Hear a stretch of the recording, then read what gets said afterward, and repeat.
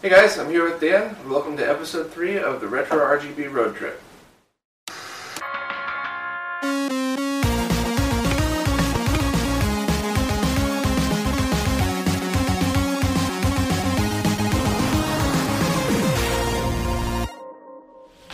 Hey guys, I am here with Dan, aka Citrus 3000 PSI. Hey, how's it going? I could say that now without stumbling over my words. It's been a while, but we're here, RetroRGB road trip number 3, I believe, and we are seeing the other side of your office and your lab here. Yep. And it's pretty crazy. I'm used to seeing you from this angle from your webcams, but you got a lot of crazy shit here. You got the microscope. Yep. You have your exhaust thing so that when you're not breathing in all those cancer fumes when you're soldering. Yep. I mean, how long did it take you to put all this stuff together? I mean, not too long, I guess. I mean, it's been a slow process, but I started this 5 years ago, so it's all been from then. I love tools, so any reason to buy a tool is. I hear that. Did you just start with a soldering iron then, and then like next thing you know, well, then I gotta get this, then I gotta get that, and pretty much, yeah. I mean, you upgrade. You have kind of the standard iron, then you upgrade, and then you upgrade, and then you get how it is, I guess. I see you got the same Rigel DS1054 scope that all of us have got, probably because it's just the most efficient to buy. Affordable, yeah. When you first buy it, I mean, you're just trying to check some signals, and you're not trying to spend, $2,000 to check a signal. Well, as long as you do the software upgrade, then it's been done. Yes, then you get full functionality out of it. So that's cool. What's the thing next to it? There's just a DC power supply. Yeah, there's two of them, and just for that way you could just supply whatever you're working on the correct exact power, so you don't have to worry about am I using a bum power brick or something else going on. It's just convenient too. You can just power up a circuit without screwing around. Yeah. What do those go for?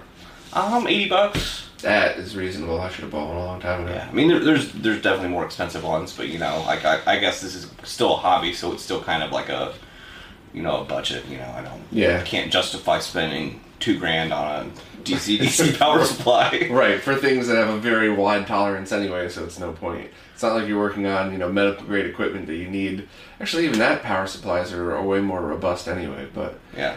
So, maybe this is a dumb question, but do you usually just set it at 12 volts then when you're working on consoles, or do you try, with the exception of the ones like, the one Neo Geo that needs 5.5 volts or something? No, most of the stuff, it's usually like 3.3 or 5, because I'll be testing in circuit, so I'll have a PCB not connected to anything, and you'll power it up, so you can do like JTAG programming or something. Like a lot of things to JTAG, they say install in the console first, but you could power it up with that without installing it, and program it and do all your testing. And gotcha, that makes sense. So it's usually for lower voltages. And you have a very nice hot air rework station. I have my ghetto-ass knockoff one that that works. It works, but that's about as far as I'll go.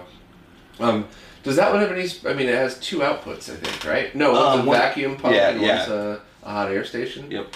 So is that just the main feature? That it's got the vacuum pump too? Yeah. I mean, I don't think there's no other attachments to it. It's just just hot air. Gotcha. I'm just like I'm always looking for tips on inexpensive ways to. I mean, I don't know how to pronounce that brand, but that's kind of that brand is kind of the knockoff brand, but kind of the. That's the higher end knockoff. No, correct. It's not a Weller, but it's the higher. Right. So you got your a toaster oven down there for baking boards. Yep.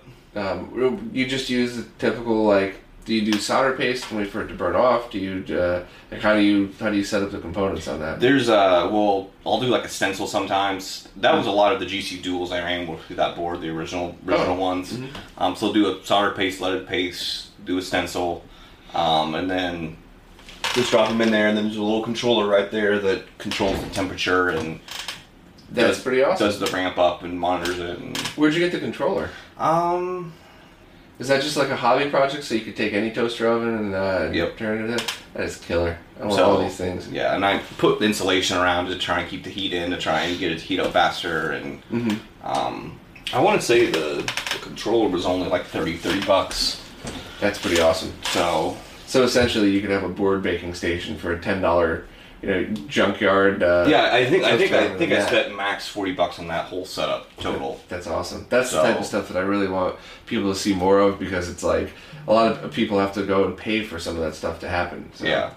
And then you got the microscope over there, which I waited for last to ask about that because that is killer. You were talking to me about that before and how you've been using it for a lot of the work that you do. Yeah. Like, just explain it. Like articulating arm, you use it for all your soldering. I mean, honestly, once I've got using it, I just use it for everything because it's just easier. Even like dip soldering, it seems crazy that you can see that fine, but it's just you can see everything happen under the microscope. I mean, you can just see all the solder flow, how it flows around it, and just you can know you're getting an exact.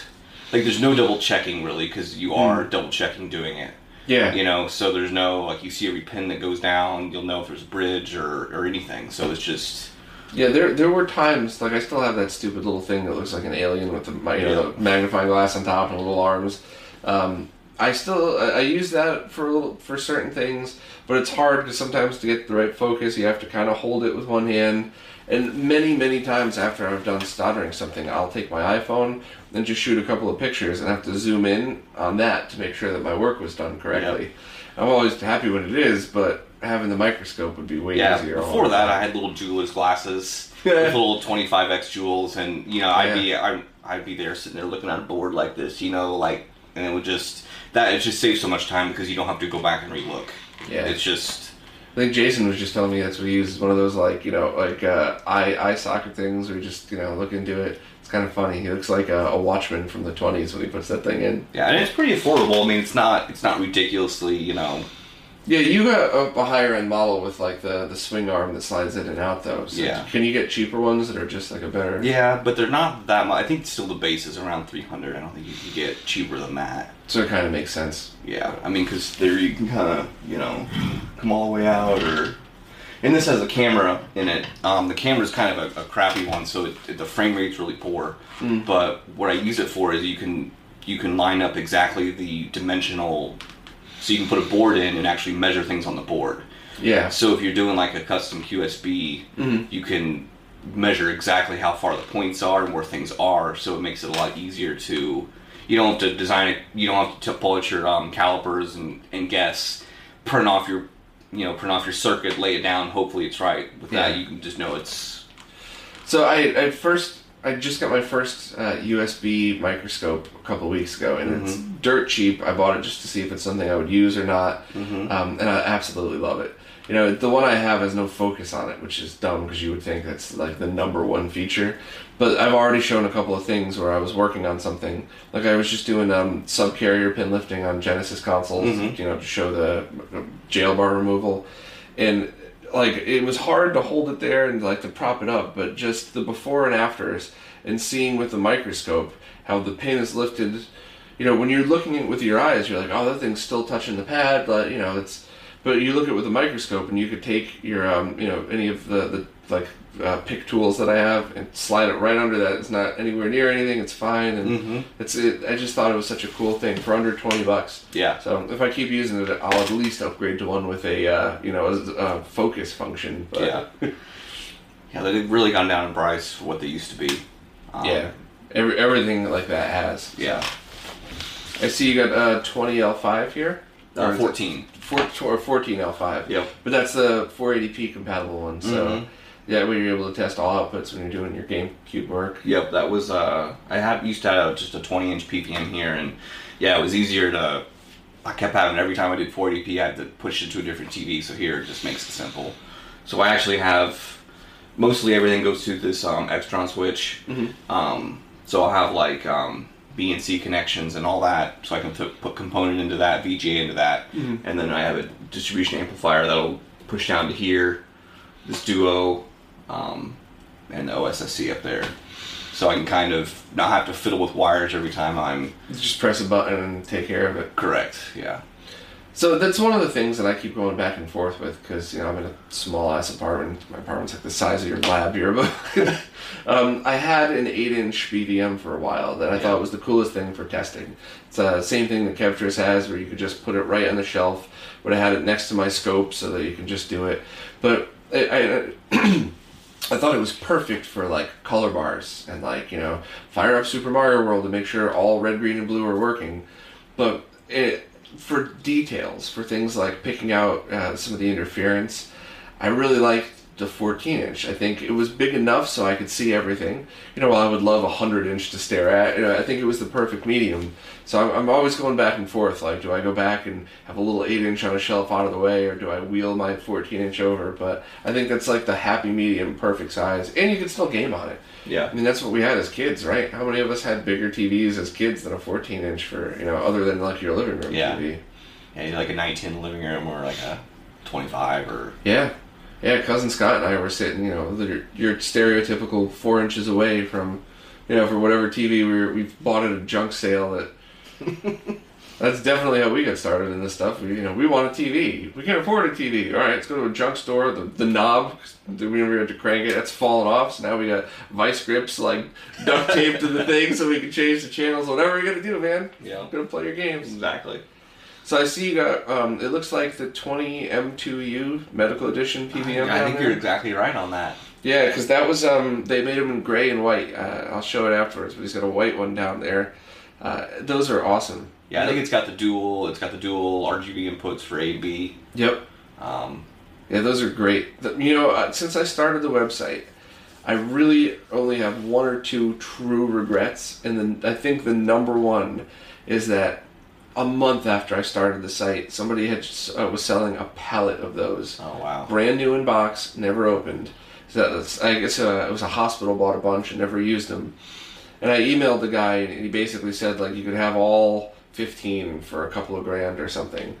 Brand new, and pallet shipping would have been, it would have been $500 or $600. Yeah. And I remember thinking to myself, like, if they have so many to sell, I'll be able to get it at another time.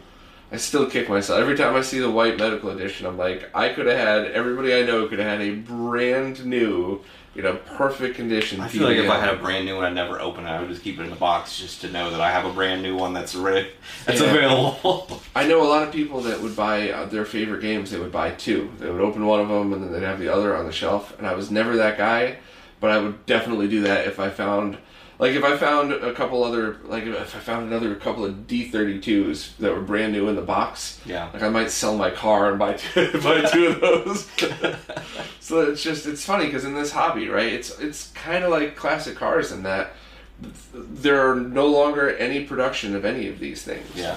And for certain things, like, if a piece of a board breaks, you can make your own circuit, you could replace the BNC connectors, but you'll never be able to get another tube. Yeah. Just like you'll never be able to get another chassis for a 69 Camaro. Like, that's it. You want the original, that there is a finite amount. So yeah. I think people should always jump on that whenever they have the opportunity. Mm-hmm. So I see you got the 3D printer. Have you started using it yet? Anything out? Yeah, I've done maybe printed half that spool. I do a lot of mountings and little things to help. I don't really. It's more just an extra tool. I'm not really trying to become the 3D printer guy that. No, if I got one, well, first of all, if I got one, it would run nonstop for a week, just printing out like two of everything Greg Collins makes, all the little controller stands and everything. Yeah. But for me, I certainly wouldn't. I wouldn't feel comfortable designing anything, and I wouldn't try to sell it to make a living off it because it takes so long to print. But I would. Every tool that I needed, every little thing, all these little amazing brackets people are coming up with. Yeah. It would be nonstop printing out little stuff like that. Yeah, so. I use it right now. I use it a lot of jigs for drilling out HDMI holes. Mm-hmm. I'll make a jig that'll. That's a great idea. So it'll mount up to where these people for my GC Dual installs and things like that. You can actually print a jig out and then drill the holes exactly and then file away, and you don't overshoot the drill holes or anything. It makes it just. There's just no chance of that mess up. And the best part about the 3D printed one is if you mess it up, you crack it, you go too far and hit it, just print another one. Right, so. Exactly. Yeah. So. I keep forgetting to ask, how much the spools go for? Like $20. Wow, that's reasonable. Yeah, and they last, doing something small, you go for a long time. So, a lot of those 3D print designs, obviously, you've used the GC plug stuff before, but do they take a long time to print your GameCube stuff, or does it do? I've actually never printed a GC plug on there. Oh, really? Yeah, I've only had those professionally made Shapeways. Oh, okay. So I've never actually tried to print a plug. I guess it probably could, but You would just have to probably sand it down afterwards and make sure that, because as awesome as those are, they're never going to be as good as, the $100,000 plastic press machines and stuff. Well, like the that. ones I think Shapeways, I don't know what the technology is called, but it uses laser and powder. So wherever the laser hits, it solidifies, so they can get a little bit more exact in a way. You're not relying on you're not really relying on your level below you, or if you know what I mean. Yeah, that's pretty cool. So other than in the corner you got your basic drills, screwdrivers, packs of stuff. I mean, do you have any other tools that are like your go-to stuff that you would recommend other people use? Probably. I mean, no, everything's pretty much packed right here. I mean, like I said, I've got my real tools are all here, like wires, stuff. Like that's kind of everything in this drawer is kind of like my pliers, tweezers, cutting things. Yeah, I mean, I don't use too many drills too often, just because I'm not drilling into consoles on a regular basis, but that's just kind of over there. But yeah, there's a lot of like BNC connectors over there, and just things that you randomly collect over the course of your time. You don't want to throw it away, so you keep it, and then it's in a drawer. So you've got screws and that actually is something I keep forgetting to do myself, because Steve from HD RetroVision was teaching me about the different kinds of BNC connectors and the qualities of them. So I probably have 50 of the absolute junk crap kind. Mine are probably junk too. And in testing, sometimes it's hard because you wiggle a cable and you get signal flickering. But the other thing was that some of the ones that were the just RCA to BNC, the resistance of it is like 10% tolerant. Oh, so serious? if you're measuring on a scope, you're really messed up. But also, if you have a higher end piece of equipment, if you have an old faded BVM, it's still going to look gorgeous, but you're not going to notice a difference. But if you have a calibrated BVM or even the 14L5, you'll start to notice things on some of these mods where with higher tolerance resistors, you can start to notice some weird things. Especially if one, if you're looking for 75 ohms and one of them's at like 64 and the other one's at 82, now you're really going to notice a difference. Yeah. Yeah, I can see that. So, definitely want to talk about some of the projects that you've been working on, because we're all familiar with the GameCube work, all the open source stuff you put out, which is awesome. Thank you for open sourcing all that. But the Wii Dual, I think, is the first thing that I'd love to see in person, because that's gonna. GameCube's huge and a lot of people like it, but I think at least at the moment, an HDMI solution for the Wii is going to be even bigger. Yeah. Even though it's only internal, you can't externally mod it, because it's going to solve so many issues for so many people. Especially if you could do dual RGB and HDMI output. Now you have direct gaming and go right to a capture card. Right. So I see one there. What's the status? This is kind of the test one, so like a test jig to be able to test the boards. Okay. So I've got, this is hopefully will be the final design right here. So it'll still lay out how it's always been, but pretty much these allow me to hook up to this board to be able to test the board. Okay. So I'll be able to actually verify each one is good, So you have it. So you have a Wii motherboard, and it's got your components soldered to it, and that way you could just use your cable to plug in all the components and test. What's the installation going to be like? Though, do you have to solder a bunch of really tiny wires, or? There'll be no wire. Well, there'll be one wire for the pad. It'll be similar to the GC Dual install, but there'll be the FFC pinout is 0.5 millimeters for the pins, so it's still kind of like an Ultra HDMI install.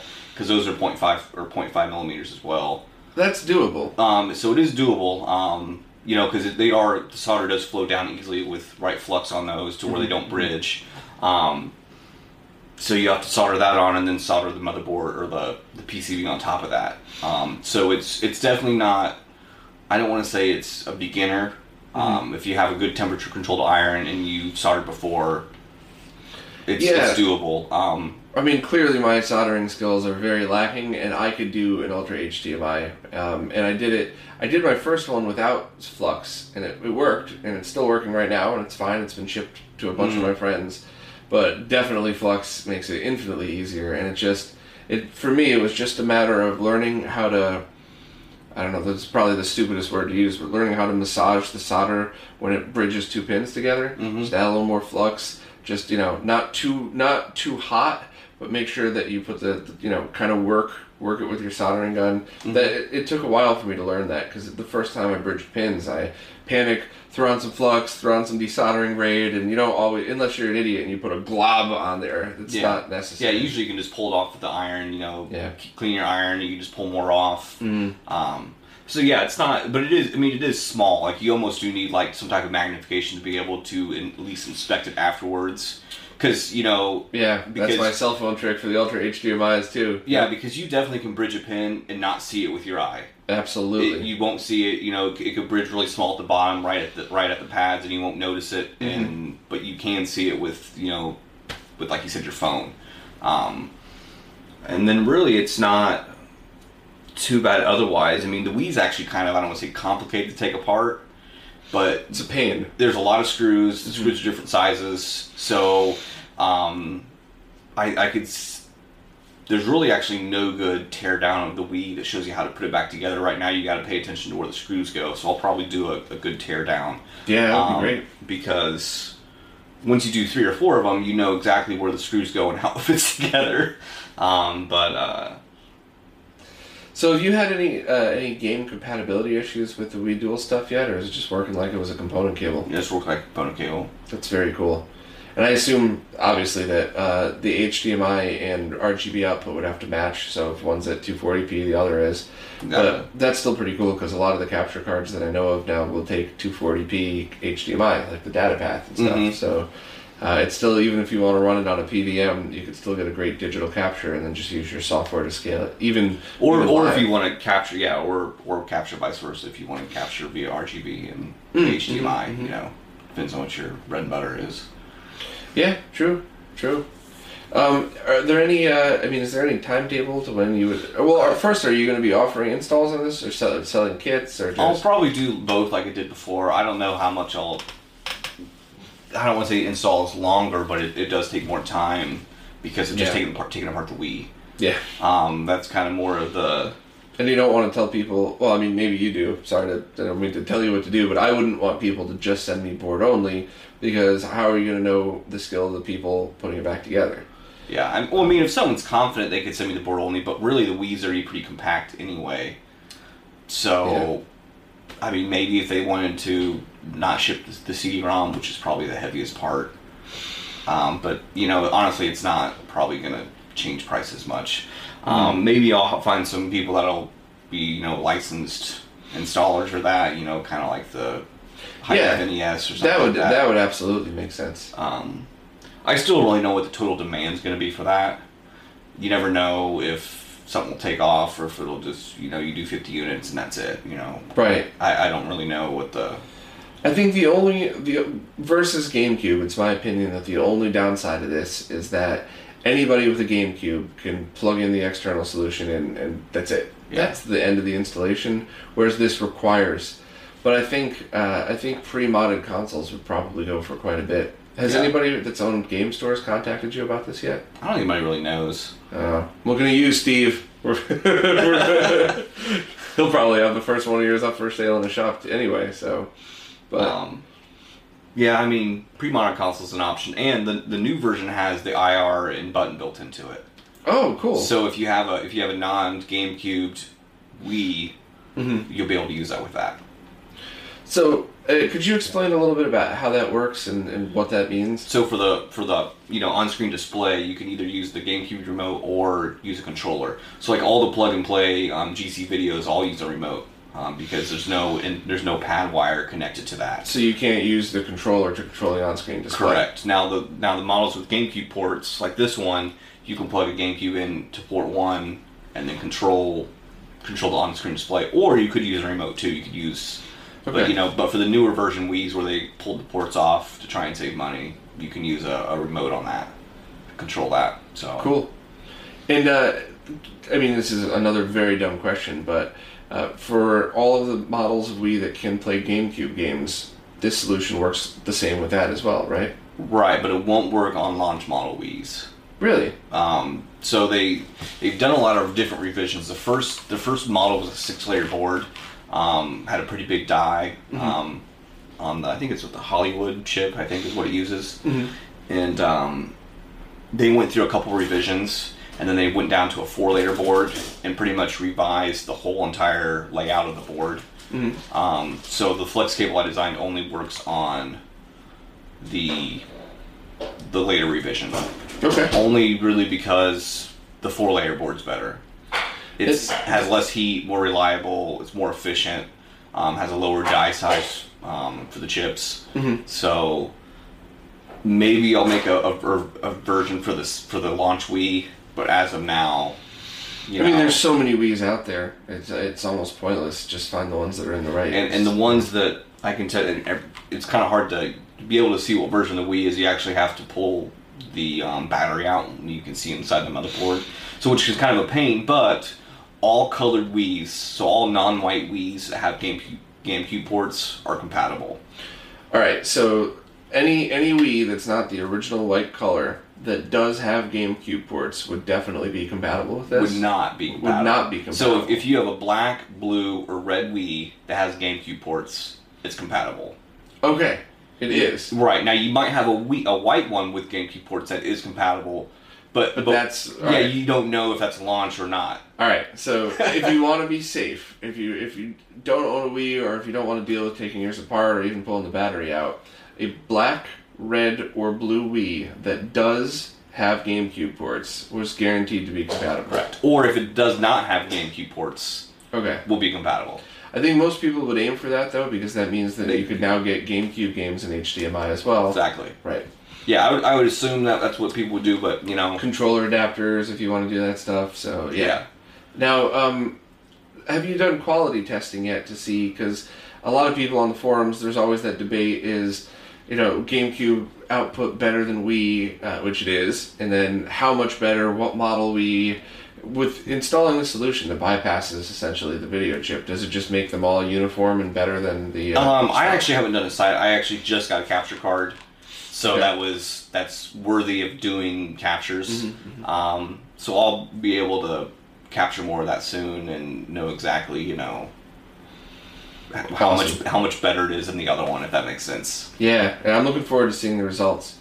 For some reason, there's just, and this is obviously personal preference, but there's a lot of Wii games that I would probably go back and play, and I would want to do it in the best quality possible. So on the Wii U, maybe in 480p without using the Wii U scaler, it would be okay, but I also don't want to wait 10 minutes for a Wii game to load. So... I don't want to, I'm exaggerating a little bit, but not that much. To boot into the virtual Wii mode takes a long time on the Wii U. Yeah. So just throw it in and go is a much better option for me. And so far, no glitches or compatibility issues for games or anything. So no, it's literally since the GameCube is so similar to the Wii, mm-hmm. The same video modes, the same. It literally is. It's literally just a beefed up GameCube. So to speak. Yeah. Yeah, that's pretty much it. Stuck a GameCube, turned it sideways, and uncubed it. Yeah, the DAC on this is very similar to the GameCube DAC on the digital on the component cable. Mm-hmm. They're similar, but this one's a little bit poorer. But in terms of specs and how they handle it, they're very similar. Cool. So, anything else you've been working on lately? I know you have a large pile of projects that you're always tinkering with. Still doing the Dreamcast. I actually have boards here that I need to assemble and test. This is the newest revision. So you want to explain what that is and whereabouts in the project you are? Pretty much we're trying, there's some, me and Christoph are working on it. There's some interference issues. Now he doesn't get the interference and I do. So this is the Dreamcast HDMI solution, correct. Right? And this is an internal solution that you solder on the board, and then you got to cut the port and back to mount it, right? Correct. And he's getting some interference on his? No, I am. He's not. Okay. So when we have the same setup, so we're in different countries, so it's not like I can go over to his house and say hey, let's swap some boards around. So we're trying to figure out, is it data interference or something like that. So this is a new 4-layer board that he just designed and sent to me. So we're going to see if that doesn't fix some of these glitches. That's very cool. So is this the output that takes whatever the Dreamcast is outputting and just digitizes it? So 480p is 480p and there's no upscaling in this version? It does do line doubling. So it'll do a 960p, and then it'll also, if your TV doesn't support 960p, it'll put a 960p image in a 1080p frame. That is cool. So I'm waiting for those. So you'll have black borders, but it's still. Yeah, that's awesome. And has this been? Are you able to adjust the aspect ratio issue? So DTV versus 480p. It outputs correct. So it will. Yeah. That's not at all an issue on any 4:3 display, but obviously on 16:9 it would be. So that's cool. Yeah, totally takes care of that. Man, it's funny because for about 10 years we had this weird period where trying to do any kind of classic gaming on flat screens was a roll of the dice and really expensive if you wanted to do it right. And now with stuff like this, you just plug it in. Yeah. Like, I'm really digging the 960p with borders thing because there's just, it's funny. I don't know if you've ever put movies through like the open source scan converter or any kind of integer scale. Actually, I did not mess with that. That would be pretty. It's terrible. Yeah. Because it's you're not supposed to. People aren't supposed to have squares on their face, but Super Mario is. Yeah. So like. It's for video games. I can still notice the difference when you're integer scaling on a TV, especially when going from 480p to 1080p, because there's got to be some kind of weird things going on with that. Yeah, and there's going to be a weird when does integer scaling not be appropriate for certain games? True. Obviously you get to the new higher def games. Integer scaling on a PS4 probably is not going to look good. Correct. I mean, obviously on a 2D platformer that.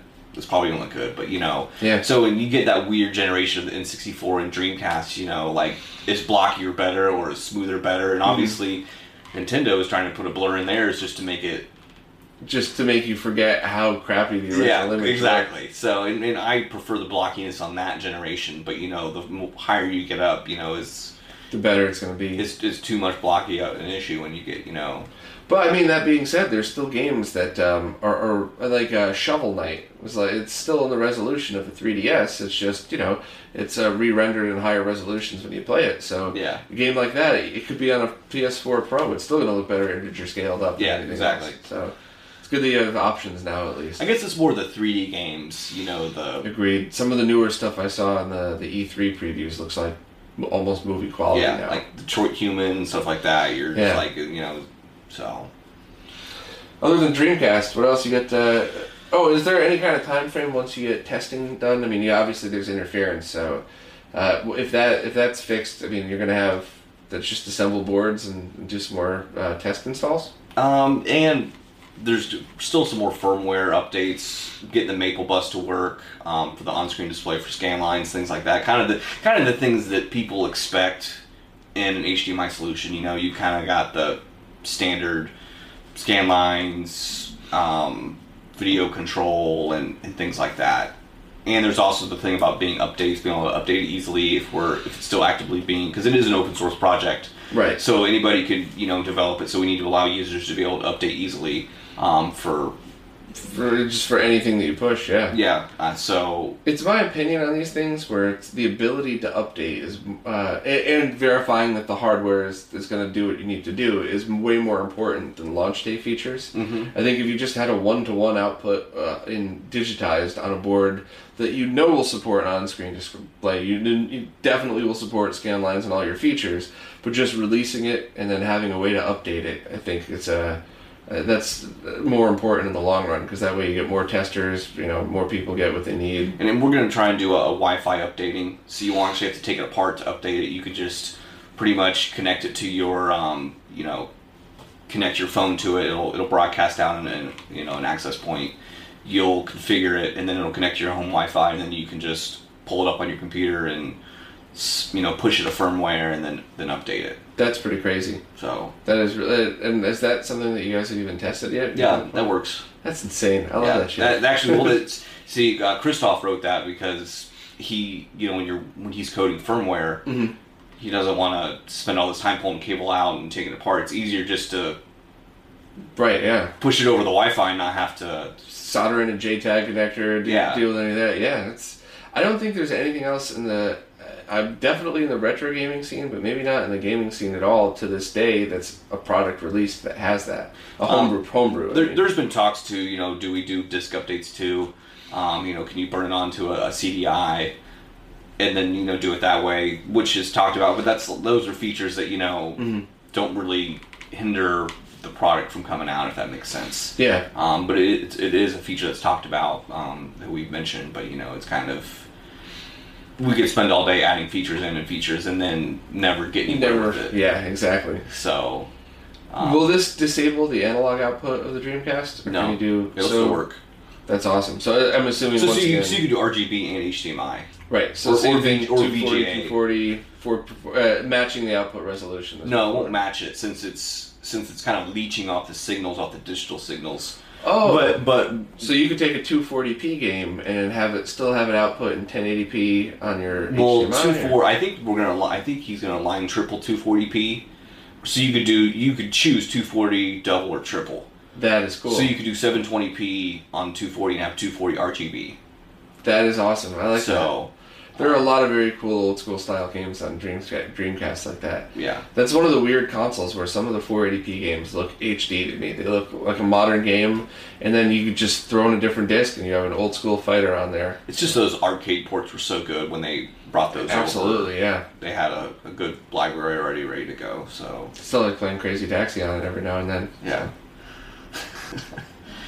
So we've been over all of your tools and your lab setup. Been over some of the projects you've been working on. Any other projects that I forgot to mention or anything? I mean, you got your hands on a lot of things, but the ones that are close to release, I guess. There's the 3DO that I just need to sit down and just do it, but I don't want to say that there's just other projects that are more important than that right now. Well, that's fair. So the 3DO mod, if I gather this correctly, you're removing the encoder and putting a different one in so that it's encoded in 240p and RGB, so you don't have to worry about any of the switching or that crazy mod anymore. Correct.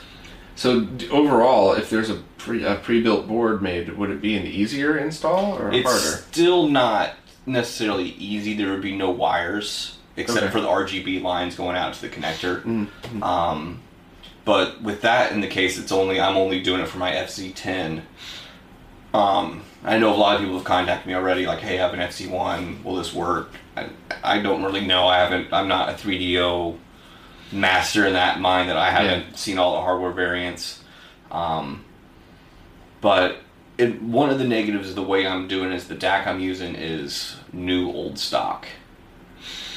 So, which is kind of, we all know that, well, the chips are probably going to work, but will they run out? How many are available? And after they run out, you're probably going to get chips that were pulled off of another working board, and then maybe those chips aren't going to work. So it's hard. It's limited, Yeah, so that's one of the negatives. I don't really know if it's a good, viable, long-term solution for the 3DO. Right. Yeah, but projects like that, if you get it in place, once everything's working, finding a replacement is easier than starting from scratch. In most cases, sometimes you get screwed over and you can't find any replacement parts. But. Yeah, and I may revisit it and change the design up. I don't know. This DAC may not even work.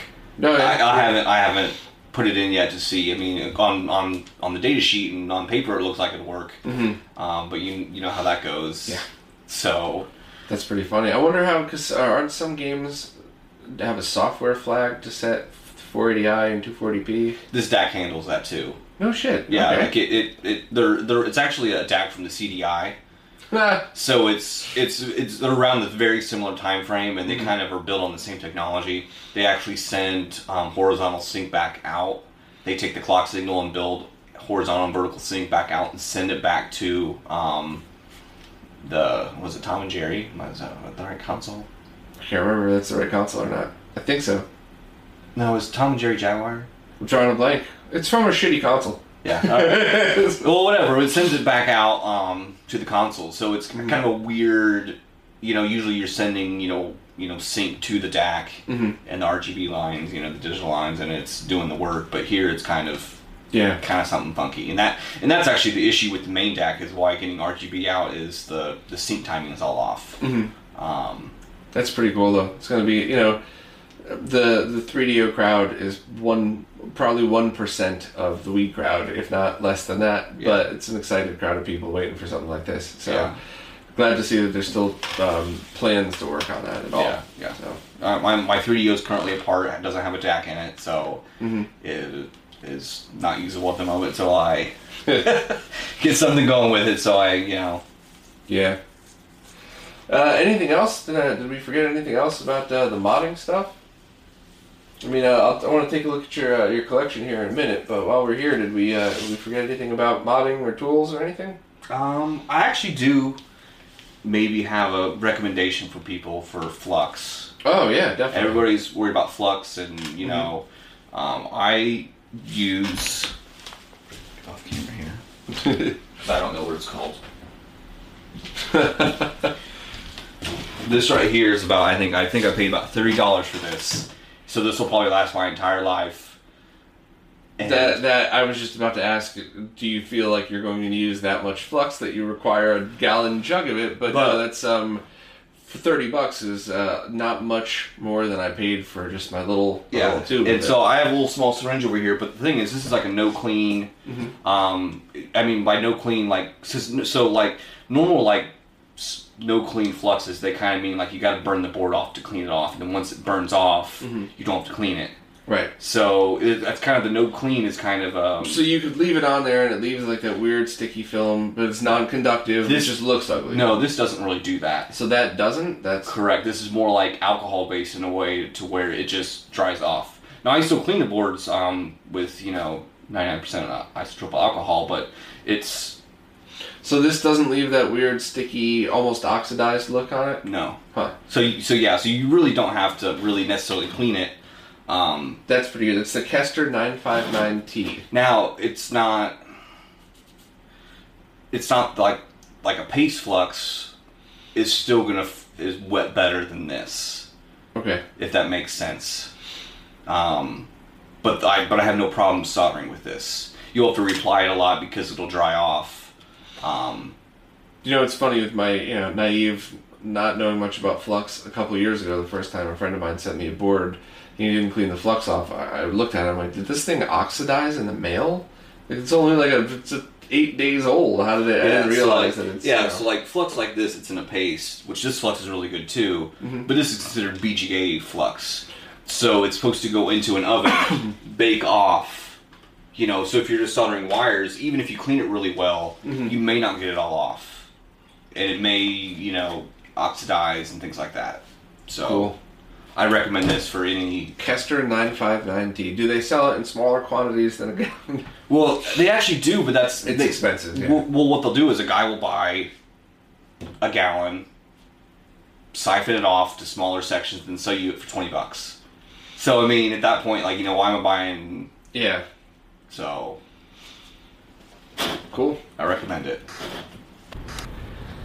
Alright, so you got a pretty cool setup here. So far, you're the only person that actually has game consoles displayed. Everybody usually just has them piled on their desks waiting to show how they work.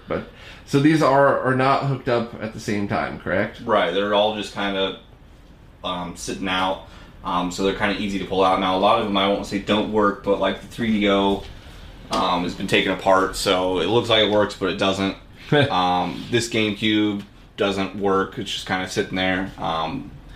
It's kind of one of those things where I have a lot of mods I need to finish on these. It's just kind of a personal... I like to personally collect and... You're just displaying them while you're working to do the mods. Right.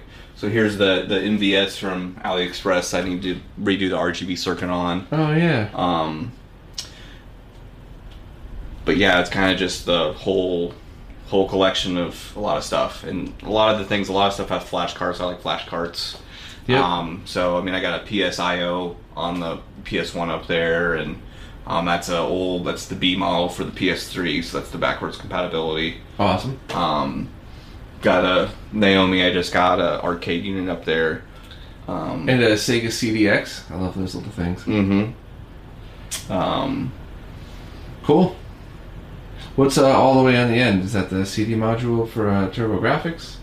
Yes, that right there. Yeah, that plugs in the back. Just makes it massive when you plug it in. It's like a crossbone. Yeah, this thing is a beast. It's so funny because the core graphics is about just the size of this. And now you have the super graphics with all this. Alright guys, that's it for this time. Yeah. Thanks for having me. Thanks for showing me your lab. Thanks for your dogs. Yeah, this is looking around. Sneakers. This is where the dog stuff comes from. So. Awesome. Well, thanks again, man. I'm sure I'll be back. Yeah, get out of here and stop drinking my beer.